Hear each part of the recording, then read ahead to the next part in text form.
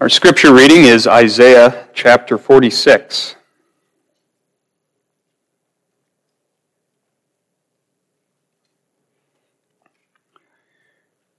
We will read together the entire chapter, Isaiah 46. Bel boweth down, Nebo stoopeth. Their idols were upon the beasts and upon the cattle. Your carriages were heavy loaden. They are a burden to the weary beast. They stoop, they bow down together. They could not deliver the burden, but themselves are gone into captivity. Hearken unto me, O house of Jacob, and all the remnant of the house of Israel, which are born by me from the belly, which are carried from the womb. And even to your old age I am he, and even to hoar hairs will I carry you. I have made, and I will bear, even I will carry, and will deliver you. To whom will ye liken me, and make me equal, and compare me, that we may be like? They lavish gold out of the bag, and weigh silver in the balance, and hire a goldsmith, and he maketh it a god. They fall down, yea, they worship. They bear him upon the shoulder, they carry him, and set him in his place, and he standeth. For his place shall he not remove, yea, one shall cry unto him, yet can he not answer, nor save him out of his trouble. Remember this, and show yourselves men. Bring it again to mind, O ye transgressors. Remember the former things of old, for I am God, and there is none else.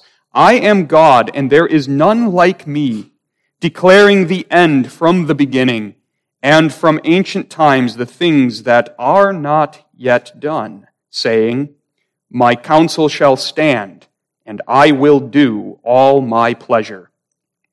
Calling a ravenous bird from the east, the man that executeth my counsel from a far country, yea, I have spoken it, I will also bring it to pass. I have purposed it, I will also do it. Hearken unto me, ye stout-hearted, that are far from righteousness.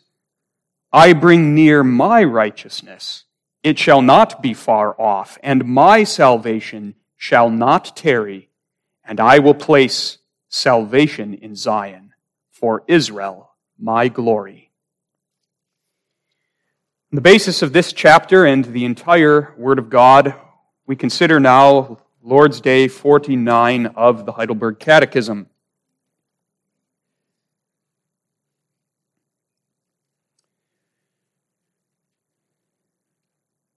Question 124 asks, what or which is the third petition?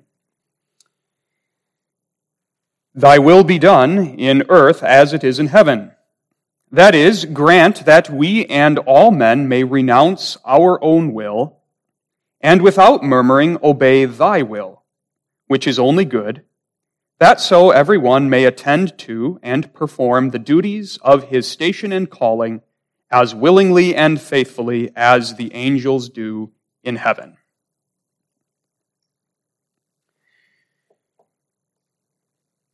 As our Lord guides us through the first three petitions of his model prayer, Jesus is weaving together one thought. We see that, do we not, how the first three petitions are intimately connected to each other.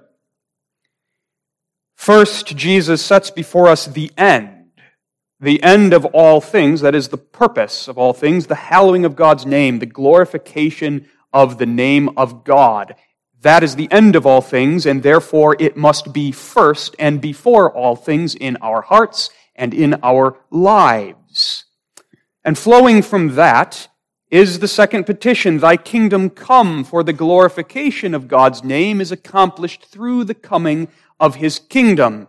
And we who desire that his name be hallowed also desire that his kingdom come, first of all in our own hearts. With the coming of the kingdom,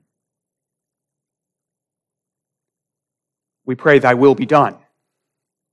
The kingdom, remember, is first of all the gracious rule of Jesus Christ in the heart of his elect people and over their lives. If Christ is our king, we, his friend servants, must desire that his kingly will be done. If his scepter holds sway over our lives, that means this, that the will which we must do is not our own, but the will of our King. It is the meat of the citizen of the kingdom to do the will of our Redeemer King. And that too is the outstanding mark of the child of God, as Jesus himself says in Mark 3, verse 35, that whosoever doeth the will of God, that person, Jesus says, is my brother, my sister. Are we willing? That's the question the third petition sets before us. What is the direction of our wills? Is it such that we can sincerely from the heart pray, thy will be done? Or is there a desire that supersedes that, namely, my will be done? Is there something we want more? Let us see that if and when we say, my will be done, we are rebelling against our King and resisting his kingdom as it comes in our hearts and in our lives. These two petitions are very closely connected. And so in the same breath as we pray, thy kingdom come, let us also learn to pray, thy will be done. And just as we saw, we must pray for grace to desire God's kingdom and to live as a citizen of the kingdom. So too the third petition is a petition for grace because of ourselves. We are willful creatures who will our own wills rather than our God's will. We need grace to sincerely pray, thy will be done, and to take that petition and stamp our entire life with it so that our life is a life of doing the will of our Father. Let's look this morning at the third petition then under the theme, thy will be done. We'll first look at the will, what it is. Secondly, thy will, God's will. And thirdly, the implications of the third petition for our will. God is a willing God. That is, he is a God who wills, who desires, who purposes, who plans, and acts accordingly. And God, in his good pleasure, has created man, a creature who reflects him in this sense as well as others, that God has made you and me to have a will. We are willing creatures. What is this will? The will is simply the power of the human soul to choose, to desire, to plan, and to purpose, and to act upon those plans, desires, decisions, choices. The will, alongside the intellect, are the two unique powers of the human soul that distinguish us from the brute creation and from all other creatures, with the exception of angels, who also share with us the designation moral, rational creatures. You've probably heard that phrase. It's a good phrase to describe the human nature. God has made us moral, rational creatures. That is, we have the capacity to reason. We are rational to think. We are self-conscious creatures who think and deliberate. And alongside that intellect that God has given us, we have also been created with a will, the power to make choices and to plan on the basis of our reasoning and our thinking. We are moral, rational creatures. That's how God has made us. And part of that is then also this, that we have a moral consciousness. We are able to distinguish right from wrong. And we are also responsible to our Creator to do what is right and to shun what is wrong. And that too makes us different from the brute creation. The wind, when it blows, does not sin when it blows or do a good work when it blows. It's not a moral, rational creature. But man, in all of his thinking, willing, desiring, all of his moral, rational activity is accountable to the God who made him. That's the human nature. We have a moral, rational nature. God made us that way. And that's clear from the opening passage of Scripture, Genesis 1 and 2, though you don't find it written explicitly, God made man with a will. You see this reality, for example, in God's giving of the commandment of life in Genesis 2, 16 and 17, where we read, the Lord God commanded the man, and then gave him this warning, thou shalt not eat of the tree of the knowledge of good and evil, for in the day that thou eatest thereof, thou shalt surely die. Did God give that command to the other creatures that he made on the sixth day? Did he go to the beasts of the field and the creeping things and say, thou shalt not? Of course not. They're not moral, rational creatures. But God created man to have a will. And God then commands man to exercise that will in harmony with God's own divine will. That is the sum of human righteousness. What does it mean for a human being to be righteous? It means this, at base, to be in harmony with the will of God. That was man's calling in the beginning. And by that command that God gave to Adam and Eve, he taught them that God himself is the supreme good and the overflowing fountain of all good. And that in his favor there is life, but apart from him in his favor there is death and misery. And that the way of life and flourishing is harmony with the divine will. As our Belgic Confession, Article 14, summarizes it beautifully, God made man capable in all things to will agreeably to the will of God. But the fall changed everything. We notice that too in regard to the second petition, how the kingdom-building impulse that is latent in the human nature became misdirected and corrupted by the fall. Well, the same thing is true of the human will. The will, as we've described it, is not what we experience now. Adam and Eve, before the fall, their wills were upright. They willed and desired and thought and planned and chose in full harmony with God's own will, but not anymore. The fall corrupted man's will, so that now, instead of being a willing creature that willingly submits to God's will, man has become a willful creature. A willful creature who now asserts his own will over and against the divine will. The fall really had its birth in human willfulness. The same article of the Belgic Confession, Article 14, says this of the fall of Adam and Eve, that man willfully subjected himself to sin. For the commandment of life which he had received, he transgressed, and by sin separated himself from God, who was his true life. Satan appealed to the will. He told our first mother, you shall not die. Look, disobey God, and ye shall be as God, determining for yourself good and evil. He tempted her to willfulness, and our first parents sinned when they asserted their own will against the will of Almighty God, their Creator.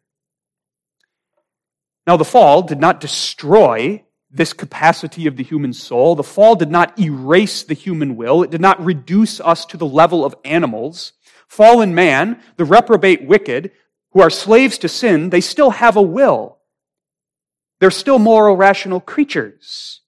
As Canons 3:4, Article 16 states, by the fall, man did not cease to be a creature endowed with will and understanding, but brought upon him depravity and spiritual death. This is the effect of the fall upon the human will. Bondage. The fall brought about the total corruption of the human nature. That's total depravity. So that natural man, and that term natural man, which we use in theology, simply means man as born in this fallen world, man apart from the regenerating grace of God. Natural man is born totally depraved. His entire nature, thoroughly corrupted, twisted in on itself and bent away from God, so that his intellect, though it may be brilliant, and there are many brilliant unbelievers in this world whose intellects are vast, but their intellect is darkened, spiritually darkened and turned away from God, so that all of their intellectual powers are devoted to self and devoted to rebelling against the will of God. And in the same way, natural man's will, the power of planning and choosing and then acting upon those choices, is bent and twisted away from God, so that man is now a rebel against God and his will in bondage. That's the bondage of the will. Natural man, fallen man, apart from grace, cannot desire the good, cannot choose the good, will not choose the good. His entire nature is now oriented towards sin. He's a slave to sin.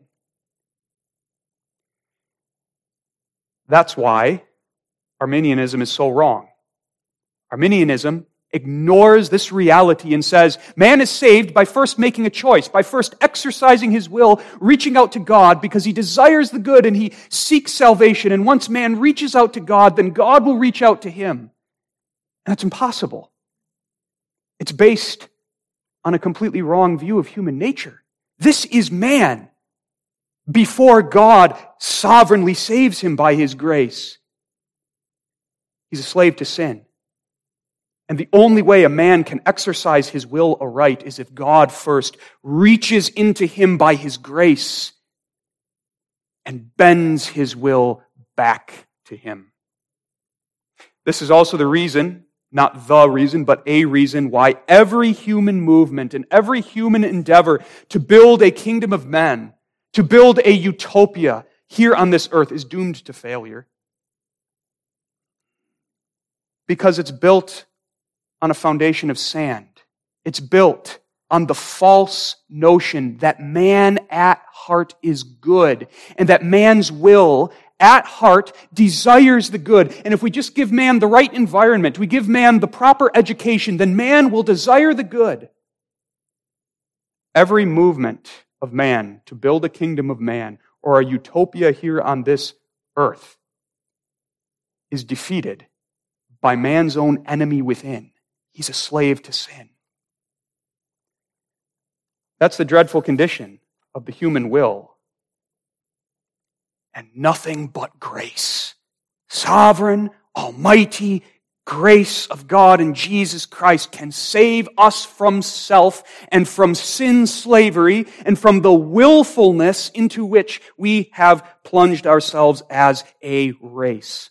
And a wonderful part of salvation is this, that the grace of God breaks that chain upon our will. And God breaks that chain at regeneration when His Spirit enters into us and gives us the life of Jesus Christ. And the Spirit of Christ liberates us from sin slavery, from that bondage, so that now we are truly able, as regenerated children of God, we are truly able to will and to choose the good, not of ourselves, as if we now have some power in ourselves by which we do this, but by the power of grace within us and by the power of the Spirit dwelling in us. Salvation frees us from bondage. We belong to Jesus Christ, and that includes body and soul, and that includes the faculties of the soul, our intellect and our will is now Christ's possession, and the grace of God bends our wills back to Him. That doesn't mean we don't sin. That doesn't mean we don't desire to sin. We have that old man. There is much willfulness yet in us. But this is a reality. As regenerated children of God, liberated by grace, by the power of that grace, we can again desire the good. Creedal proof for that, Canons 3:4, Article 16, says this of regenerating grace and its operation upon the will of the elect believer. It says of this grace that it spiritually quickens, heals, corrects, and at the same time sweetly and powerfully bends it.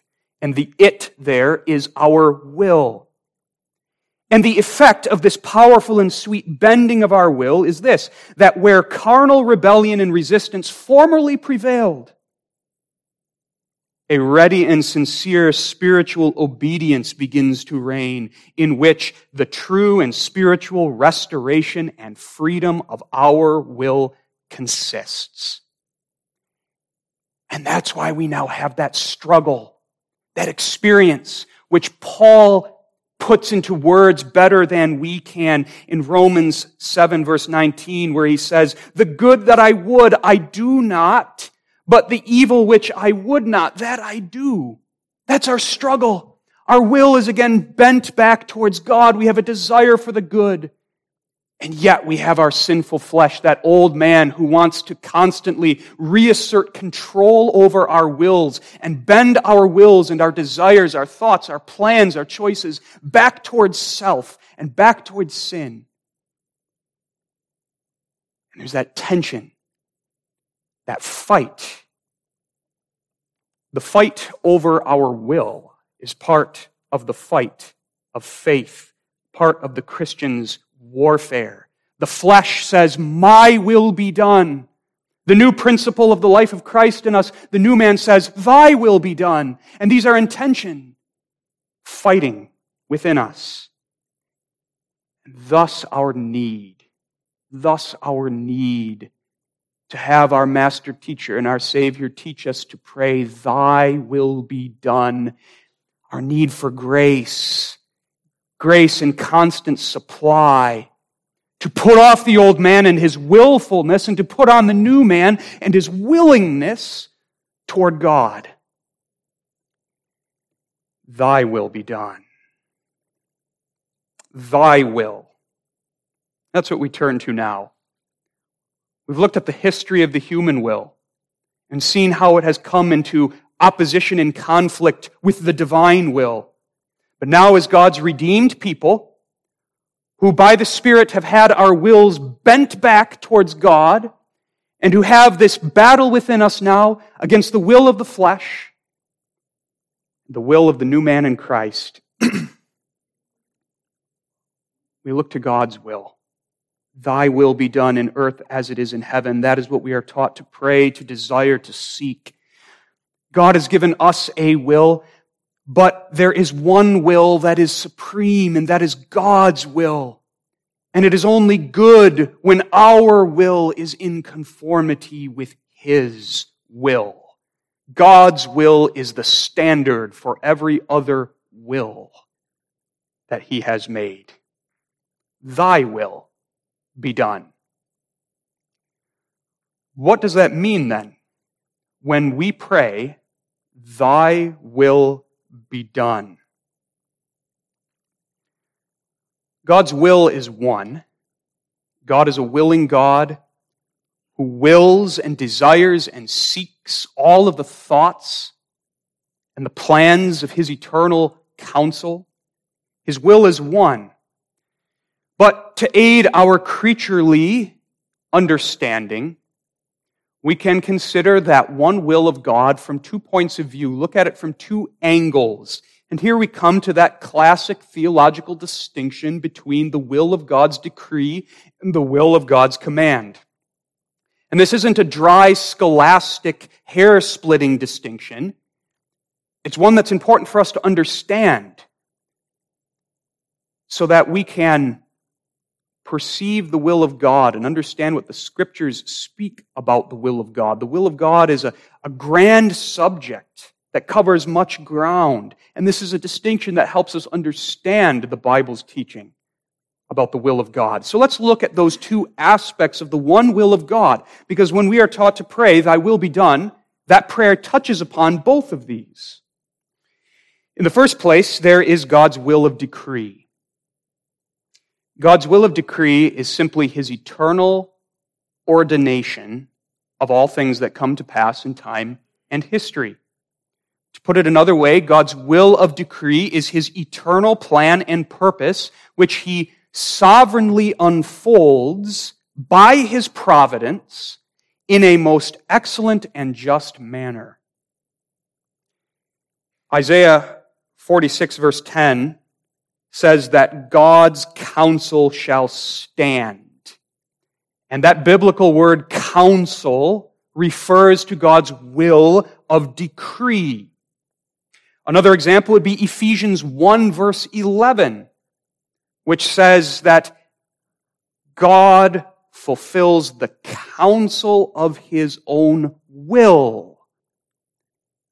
Sometimes we refer to God's counsel as his decree or his decrees. All of those words are referring to the same thing, God's eternal plan, which he realizes in time and history by his providence and in a most excellent and just manner. Well, the Bible tells us much about this will of God's decree, his eternal counsel, the plan that has eternally been in the infinite mind of God. The Bible tells us that this counsel, this will of God's decree is eternal and unchanging. And that's important to see. God's eternal will is not his reaction to what takes place in time. It's not that God sees something that happens and then he makes a plan in response. It's not even that God looks down the corridors of time and reacts to what he foresees will come to pass. That can't be, because God is eternal. Time is not a limitation upon him. He is outside of time. Time is his creature. God's own will gave time its birth. And thus God's purpose, his plans are not confined by time. They are eternal. God's counsel is eternal. And Isaiah 46 verse 10 brings that out. God declares the end from the beginning. And the idea is not that he just knows what's going to happen.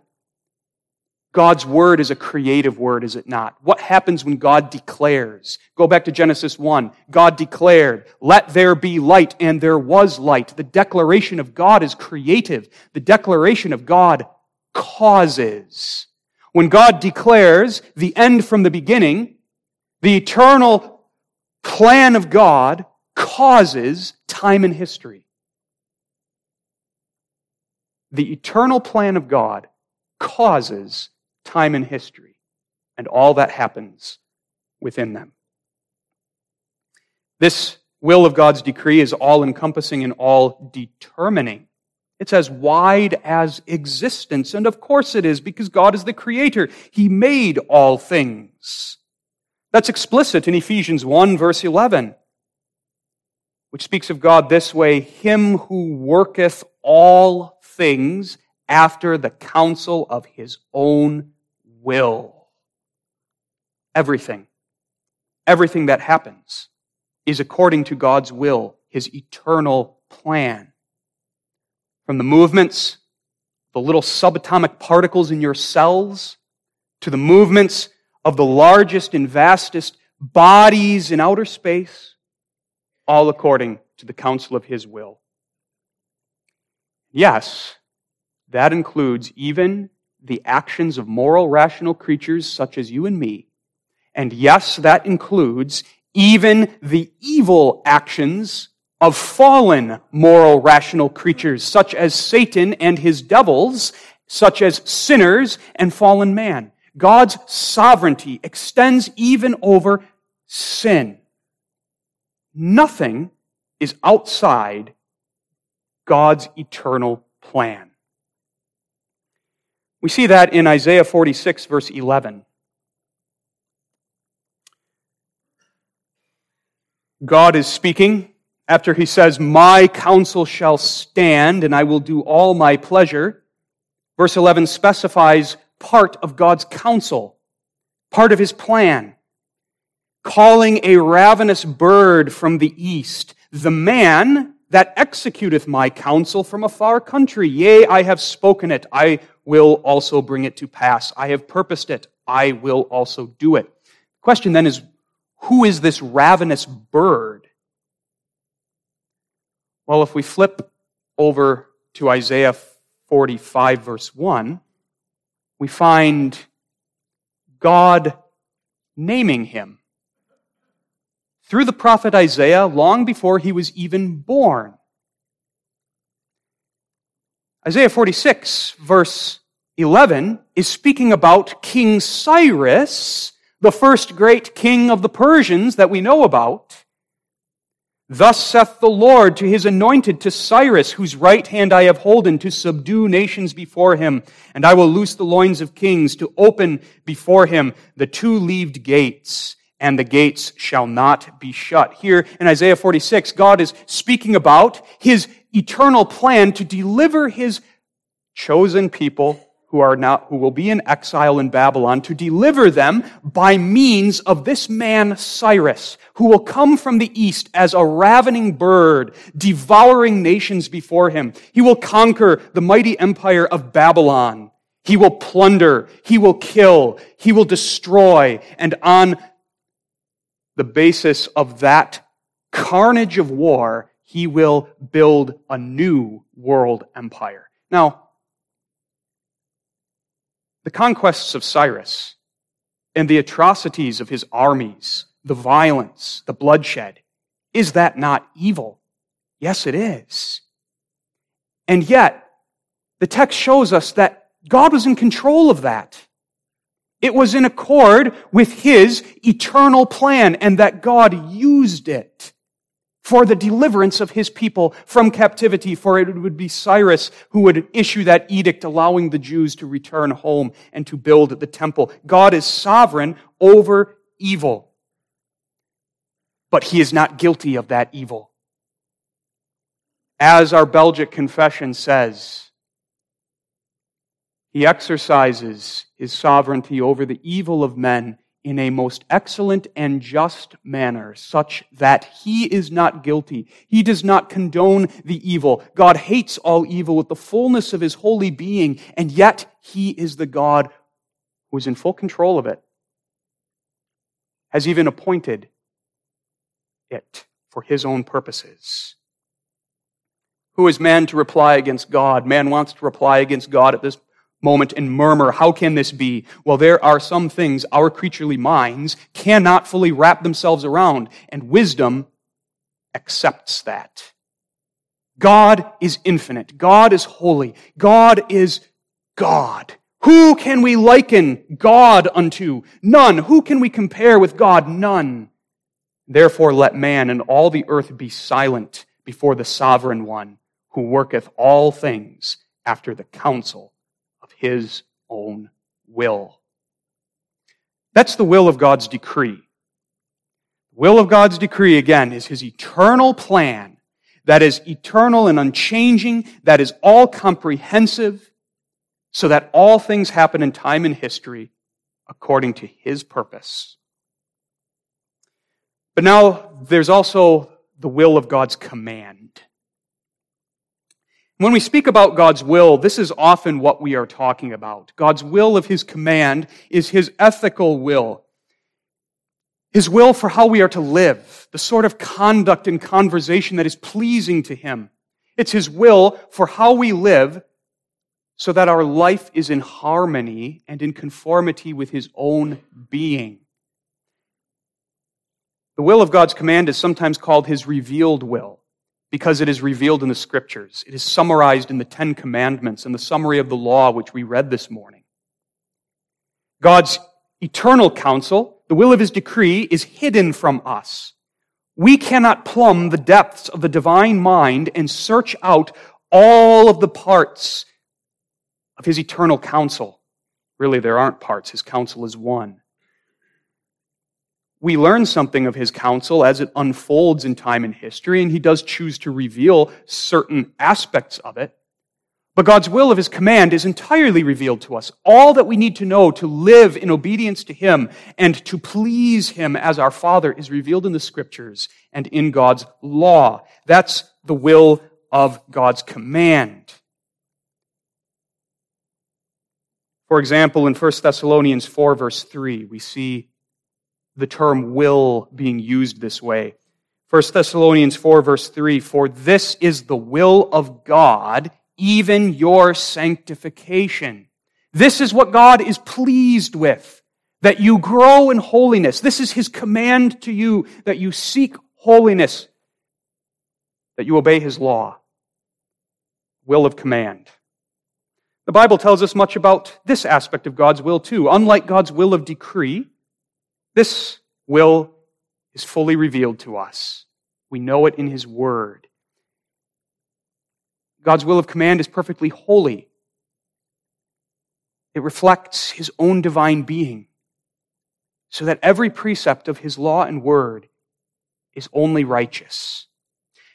And God's will of command, then, is the standard for our life. It is the standard for our discerning right from wrong. God's revealed law is the measuring stick by which we determine how we are to live, what is righteous, and what is sin. God's will defines for us what the good life is. As Psalm 19, verses 7 and 8 say, "The law of the Lord is perfect, and the law is the revelation of His will of command. The statutes of the Lord are right. The commandment of the Lord is pure." And so in God's law, which expresses His will of command, God addresses us as His people, as moral, rational creatures, and He says, "This is what you must do. This is how you must live. This is what pleases me." Now, to wrap up the second point, let's see that when Jesus teaches us to pray, "Thy will be done," we are talking about the one will of God. That prayer touches upon both of its aspects, God's will of decree and God's will of command. "Thy will be done" means Thy will of decree be done. It is a prayer in which we say to God, "Execute Thy counsel, accomplish Thy purposes, unfold Thy plan in time and history." And perhaps that's surprising. After all, God's going to realize His plan no matter what. He says so in Isaiah 46, "My counsel shall stand." And there is such definitiveness to those words. All of the force of God's almighty power stands behind them. My plan will stand. I shall do my pleasure. Nothing can topple that. Nothing can make God's counsel fall over or make it fail to stand. And yet God still desires that His people pray, "Father, execute Thy counsel." For the same reason, as we noted in connection with the first petition, God is going to hallow His name. As God unfolds His counsel, He does so for His own glory. And yet, God wants us, His redeemed children, to consciously adore His name, to consciously desire the hallowing of His name, and thereby devote our whole being to the glorification of His name. And so in the first petition we pray, "Grant me the grace to desire the glory of Thy name and to hallow it with my words and with my life." The same principle is here in the third petition. God will execute His counsel. But Jesus teaches us to pray that God would conform us to His will, so that we may consciously desire the execution of God's counsel and pray for the grace to desire it and to submit to it as God unfolds His plan. Third petition is a petition for grace. We need that grace to pray, "Thy will be done." Because we don't pray this petition abstractly. "Thy will be done out there. Thy will be done with those people." thy will be done here. Thy will be done in and through me and my life.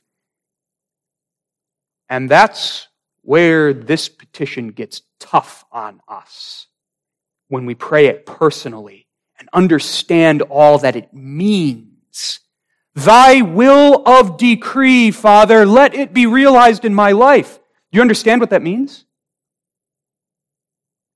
That means, Father, thy counsel stand in me and in my life. Do thy pleasure with me and my life. Not my counsel shall stand. We often want to do that with Isaiah 46, verse 10. Flip it on its head. My counsel shall stand. I shall do my pleasure. But praying the third petition means, no, thy counsel, thy pleasure, thy plan. Your life has a plan.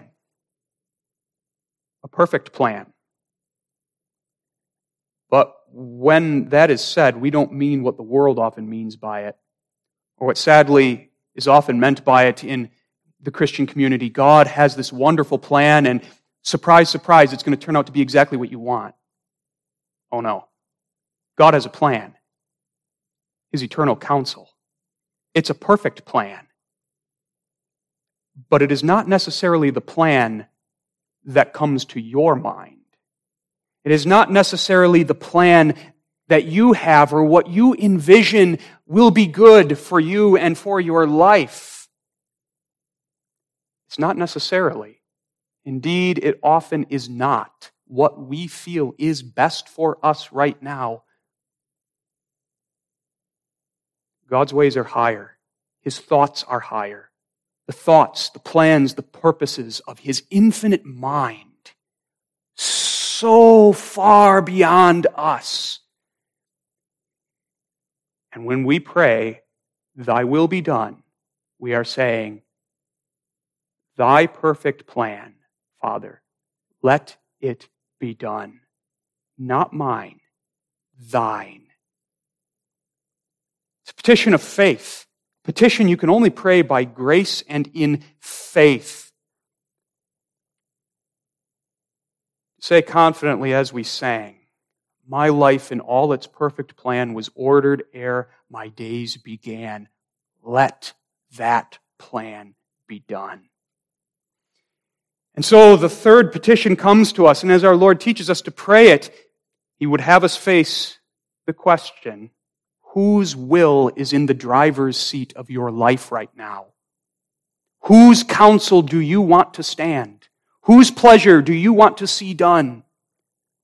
Whose will reigns? God grant us the grace to say, thy will be done. We pray that with regard to God's will of decree, but we also pray it with regard to God's will of command. The third petition is a prayer for God to graciously give us the gift of obedience to His law. Notice that is implied in the third petition. The third petition acknowledges that obedience to God is not something man produces of his own strength, of his own resources. Thy will be done. Thy law be obeyed.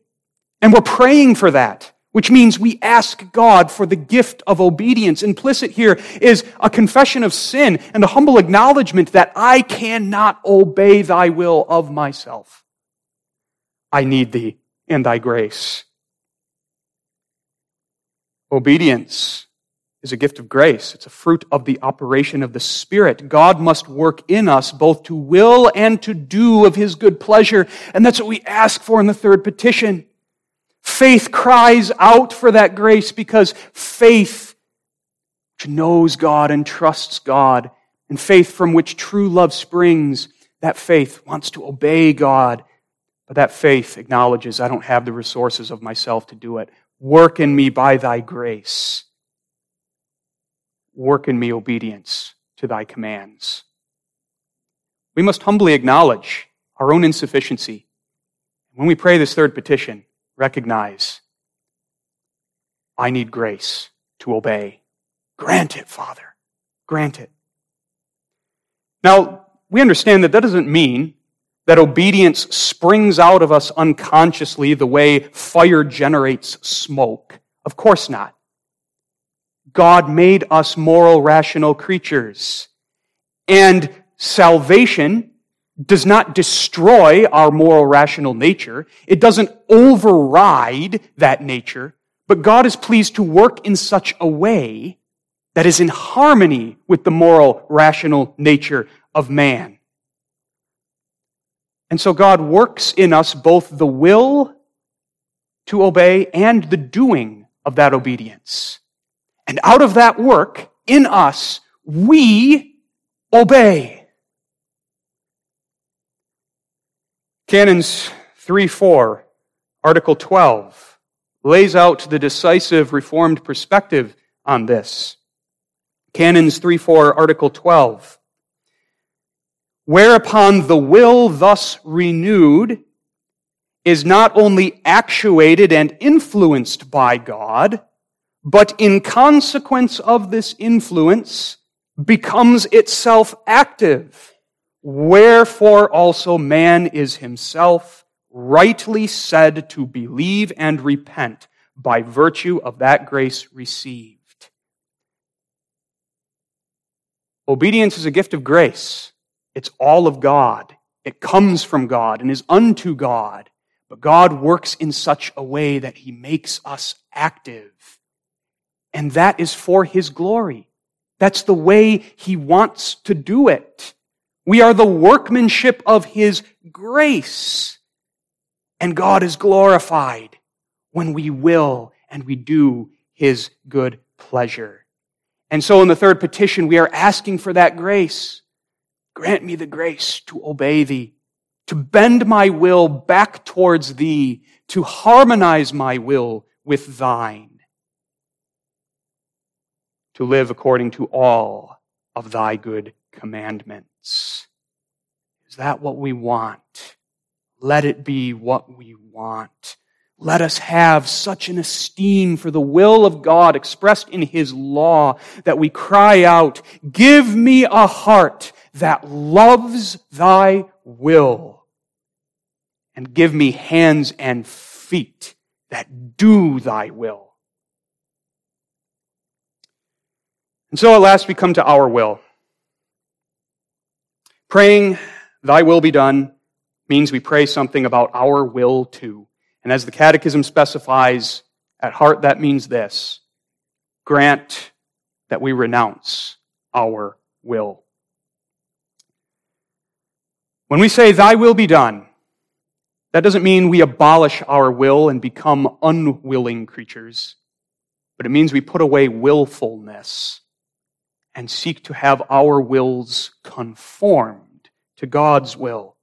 This means putting my will underneath God's will, making my will the servant of God's will. It means where my will contradicts His, I renounce it, I disown it, I put it away. I will suffer no contradiction of my will and His. And it means that when my will turns out to be out of harmony with His, that I will conform my will to His.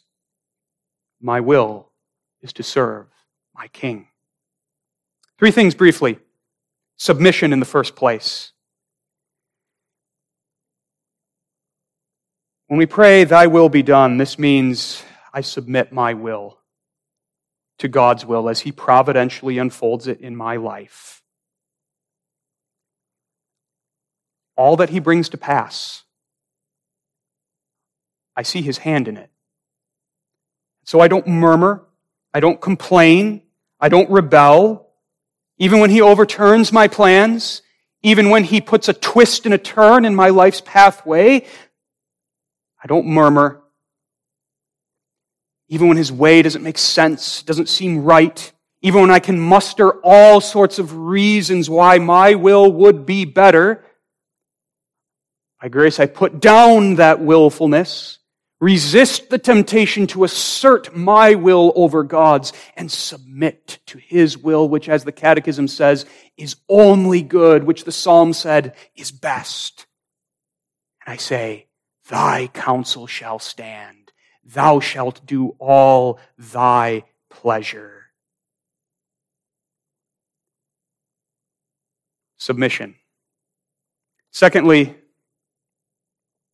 complete renunciation of anything that is out of harmony with God's will of command.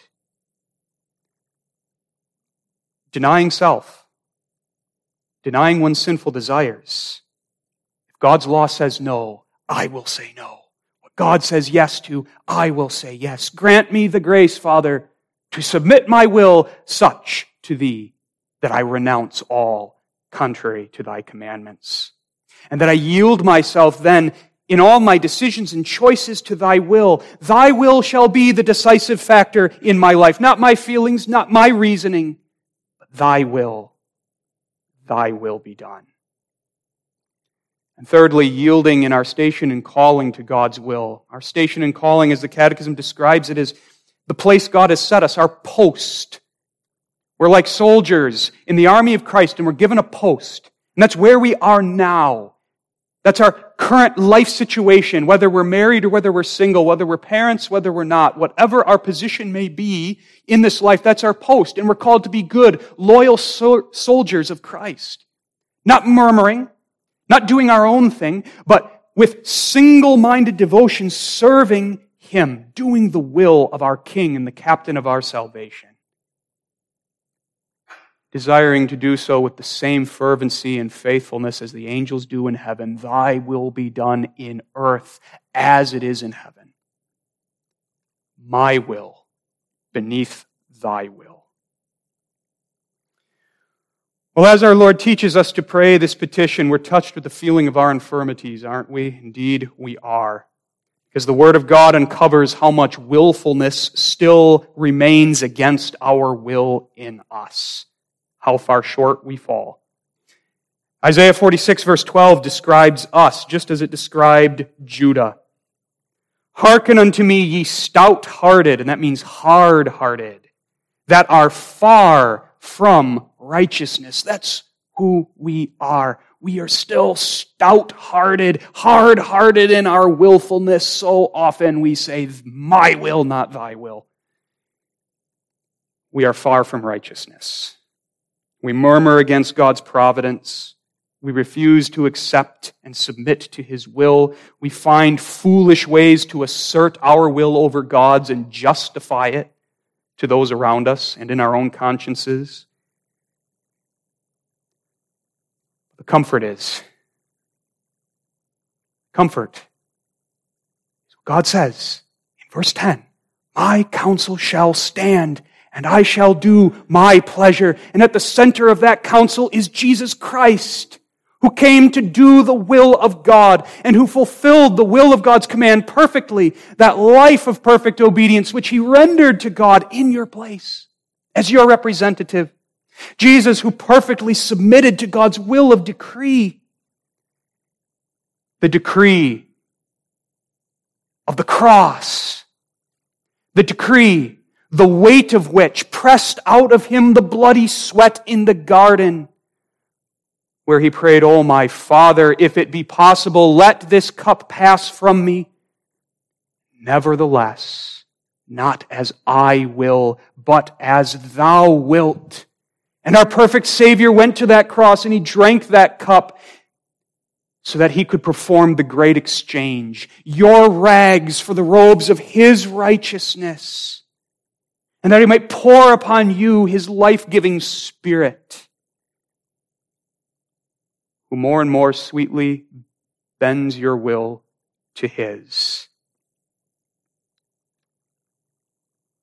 Jesus Christ is why there's Isaiah 46, verse 13, where God says, "I bring near my righteousness. It shall not be far off." We are far from righteousness of ourselves, but God brings His righteousness near in Jesus Christ, and it shall not be far off. and my salvation shall not tarry, and I will place salvation in Zion, for Israel my glory. That's what God's plan has accomplished. He's taken us, willful creatures, and turned us into Israel, His glory, so that we, the workmanship of His grace, magnify His glory, magnify the power of God. Our comfort is in Christ. Through Christ, God's will for our salvation has been done. And thus the mighty struggle we experience now is already won.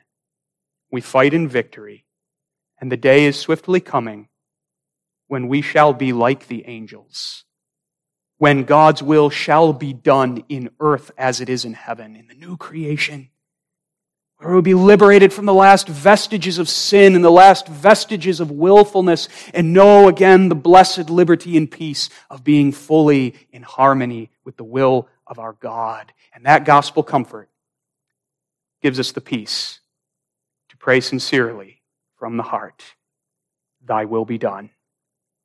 Amen. Faithful God and Heavenly Father, grant us the grace to seek and to do Thy will and to submit to Thy unfolding plan for us, which is only good. Teach us to pray this petition and to live this petition and to rest in the accomplished will for our salvation in Jesus Christ. Bless this word to our hearts that it may fruitfully bring forth submission to Thee and glad obedience to Thy word. In Jesus' name we pray. Amen.